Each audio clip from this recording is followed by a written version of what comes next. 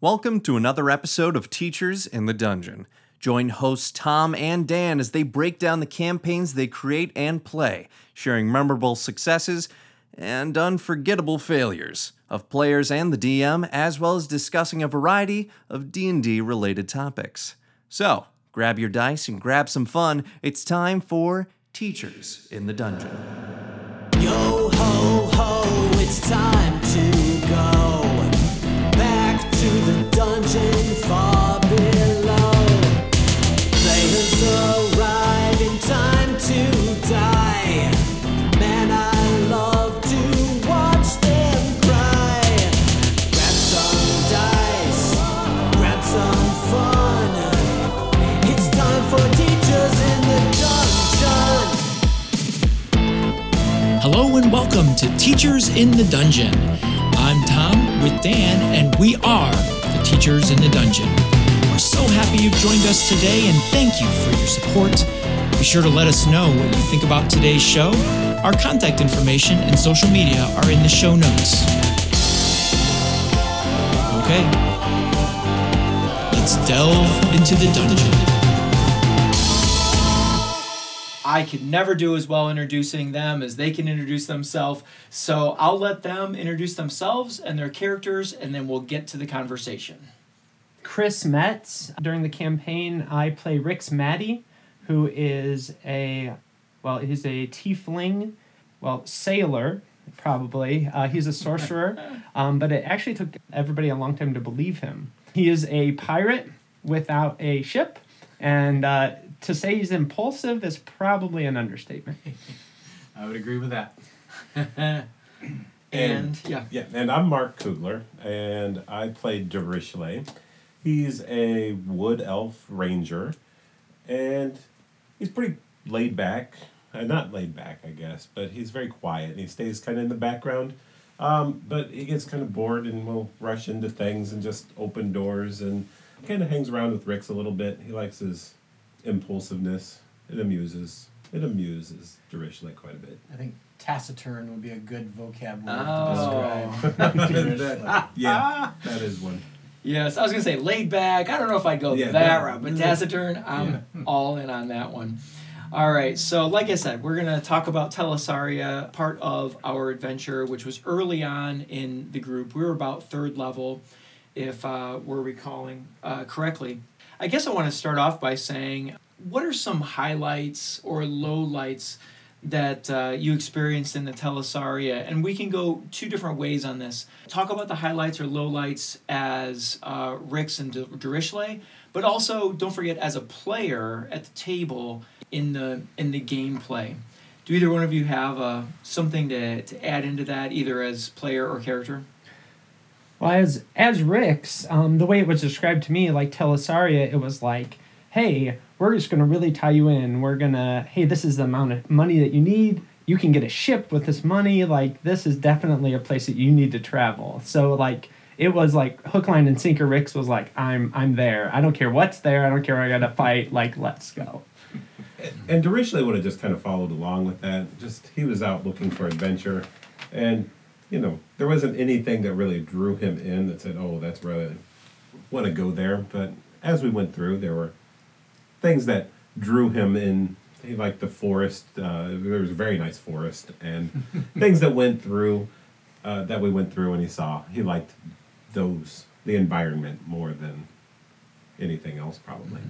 Yeah, and probably just as a player, I'm sitting here trying to just, like, soak up anything and everything that, like, I feel like, hey, this was homebrewed. I know it was. Like, I'm trying to soak up all these details. And as a character who doesn't care about the details, as a player, to be like, okay, I'm really trying, and I want to remember all this stuff, but my character doesn't necessarily buy in or care about those things.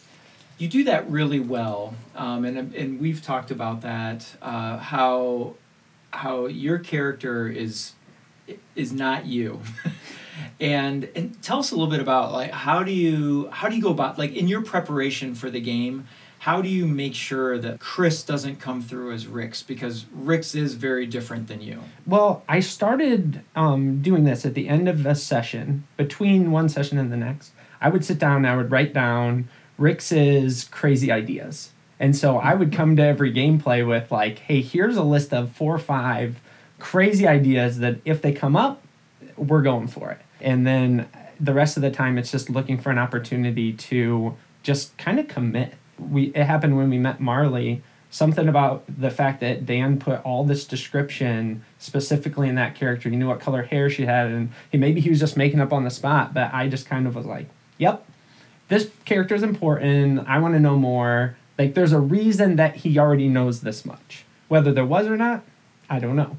But that's just something Rick's just decided. This person's important. We've talked about that. That actually was probably the single pivotal event that forced me to think bigger than a one-shot or extended one-shot. Mm. And so wondering who Marley was, because I described her just because I thought it was cool and I wanted to add flavor, and then when Rick's decided he was infatuated with her, then I was like, I have to come up with something more here. So that is what led on, and from there it just kind of led me on down to the story that came out. So it was really kind of exciting to see that unintended interplay kind of build something bigger. And Mark, we're not going to say that you're taciturn. So how do you prepare? How do you typically prepare for gameplay for Dirichlet? I don't know if there's anything. Well, as we've gone along, because that was still pretty early and we were still kind of figuring everything out. Mm-hmm. And at that point in time, I don't know if I was really preparing anything for Dirichlet. It was just I had this idea in my head of I want him to act a certain kind of way, and I just kind of try to do that, and whether it's something and commit to that as we're playing the game. Mm-hmm. This is how he is. This is how he would play the game. How he would play out this situation, and whether I know better or not, that's what I do. Yeah. Do you feel like the interplay with Zed-Eye's character intensified any of those reactions in Dirichlet? Probably, yeah. There are certain things there that just kind of led him to be a certain kind of way, and right. So Zed-Eye, of course, is a heroic paladin, mm-hmm. Captain America type.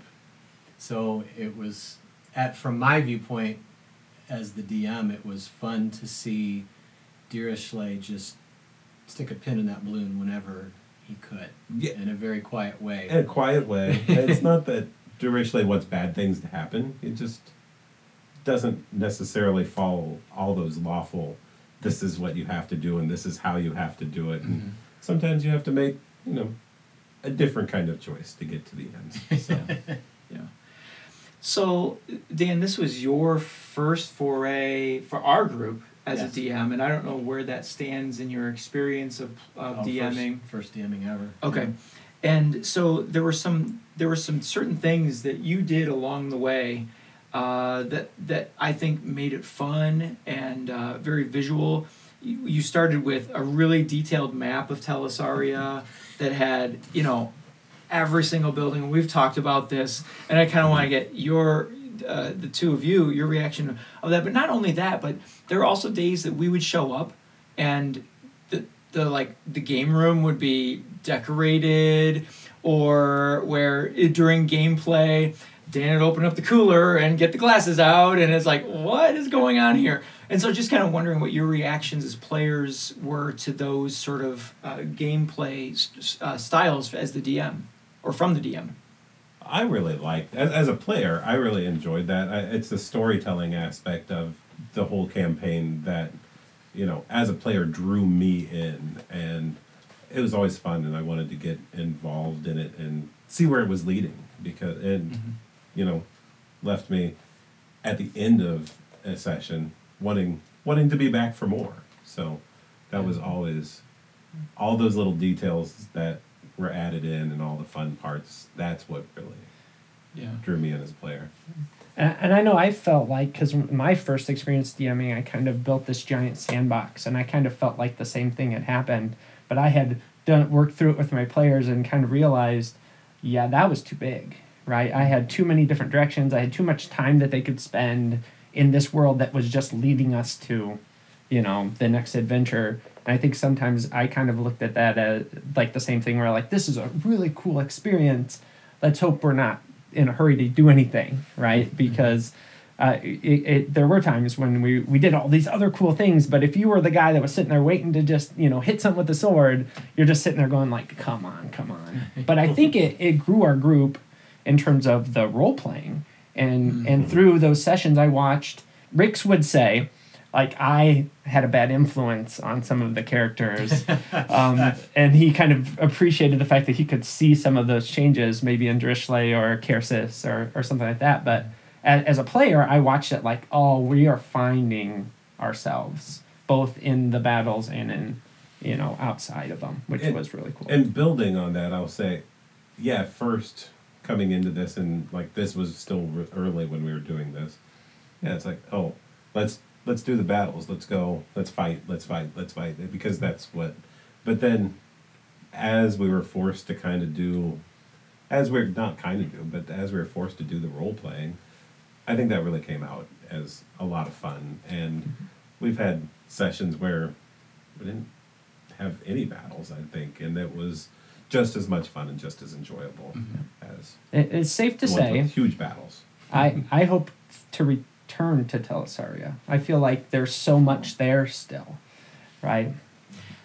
Let's take a quick break, and we'll come back, and I want to talk more about Telessaria itself as far as when you say, there's so much more to Telessaria. I'm curious as to, like, what caught your eye or what has interested you on that. So we're going to take a quick break. We'll be right back. See you soon.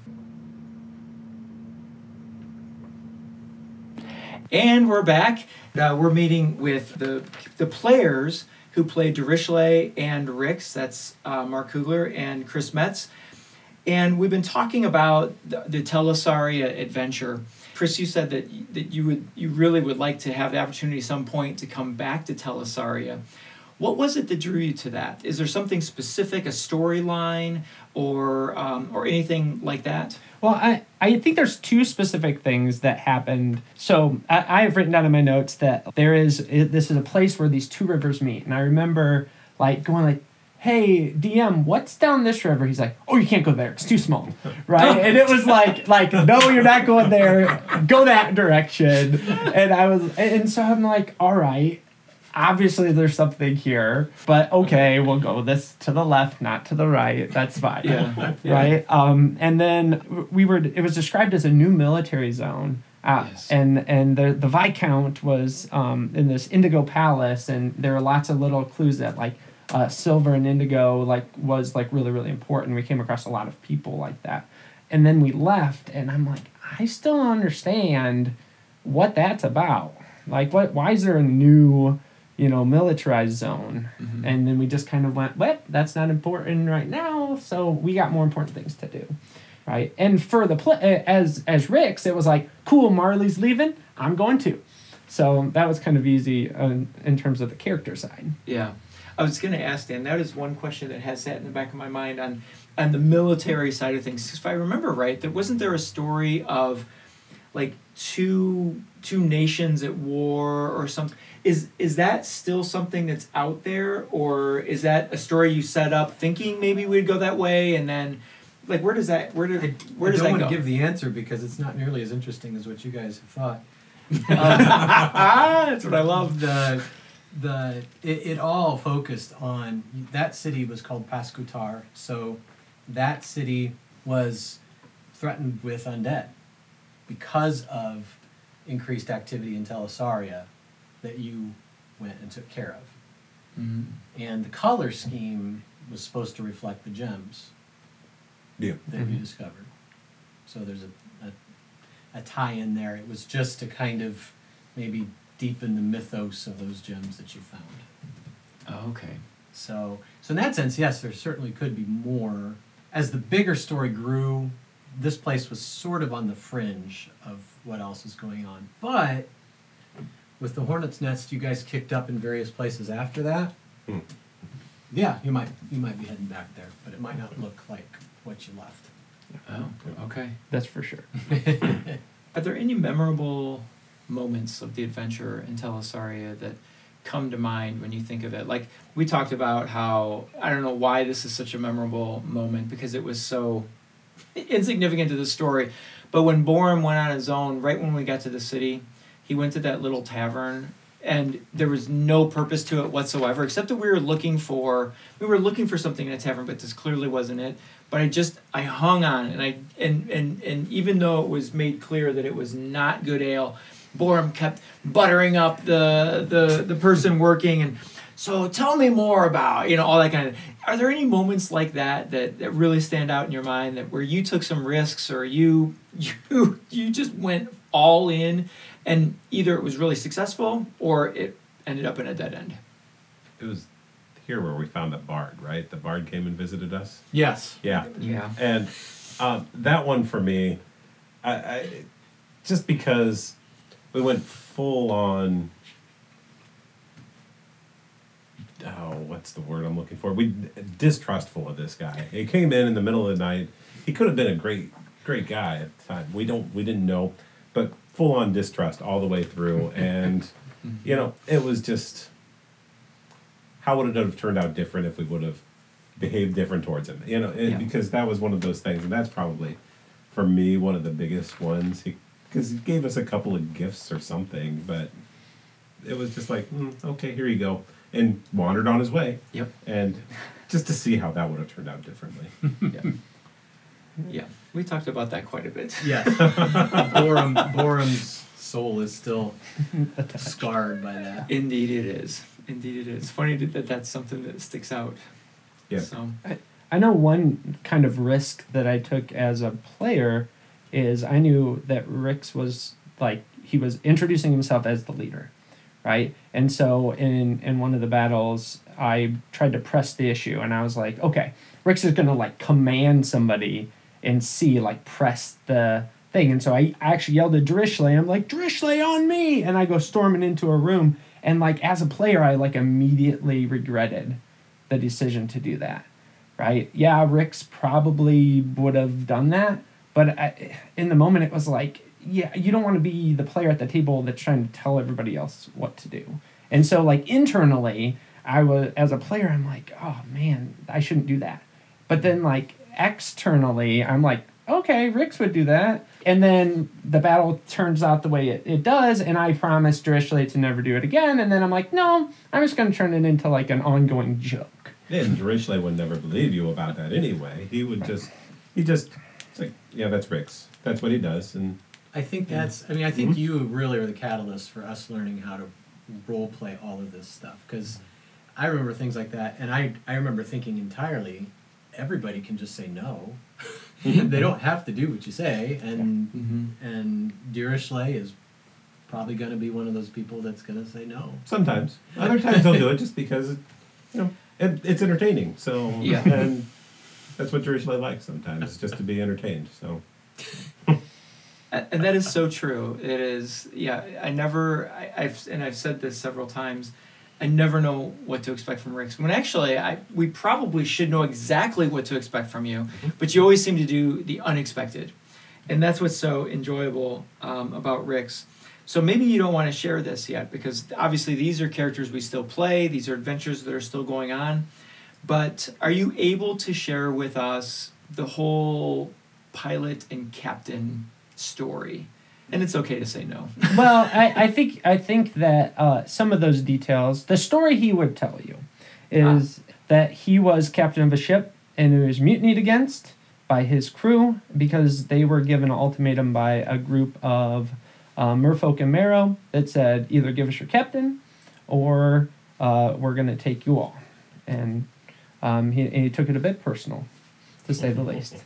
Although, as a character, he's a sorcerer, and he never acts like he's the squishiest character in the group. So as a player, I am putting his life on the line constantly. We're talking about level 3. I had 16 hit points the entire time we're in Telessaria, right? And and the way that he puts himself in the middle of those fights, I've been very lucky to still have Rix. Putting yourself on the line, I would say, is is about the least you could say about Rix. He is, you're always stepping into it. I guess, as a player, but also Borm as a character, I forget that. I forget that you're a sorcerer. And I think over time, and as we move further into the adventures, it's hard to see him just as a sorcerer. Yeah, I see you more as a rapscallion, as a pirate, and less as a sorcerer. But it's really funny though. Rix puts himself out there in the middle of this stuff. But I would say that I think everybody in the party, and this is at different times, not just in Telessaria, we would have probably all died if it hadn't been for Rix at different times, because he's got these healing things that he comes and keeps us from dying somehow. I have a healing kit. That's about it. Well, or you've had healing potions, that different things. I don't know how he does this, but he manages to not let us die. So, to moving on to the story itself of Telessaria, were there any places, I know for myself, there were places where I was just absolutely stumped. I really had no idea what the next step was. And when I'm thinking, like, we moved through the city when we first got there and went to a tavern because we were supposed to find the tavern with the best ale, I think.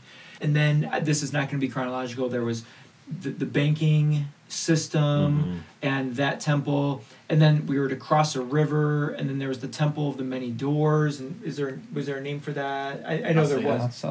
Okay. And so, was there anything along the way that, as a player, or I guess as a character, but probably as a player for me, that stumped you?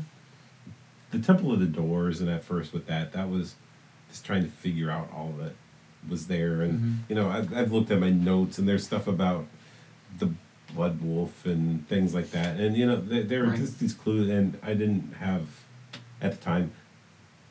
I probably hadn't been taking good enough notes to really pay attention to things, to know what was going on there.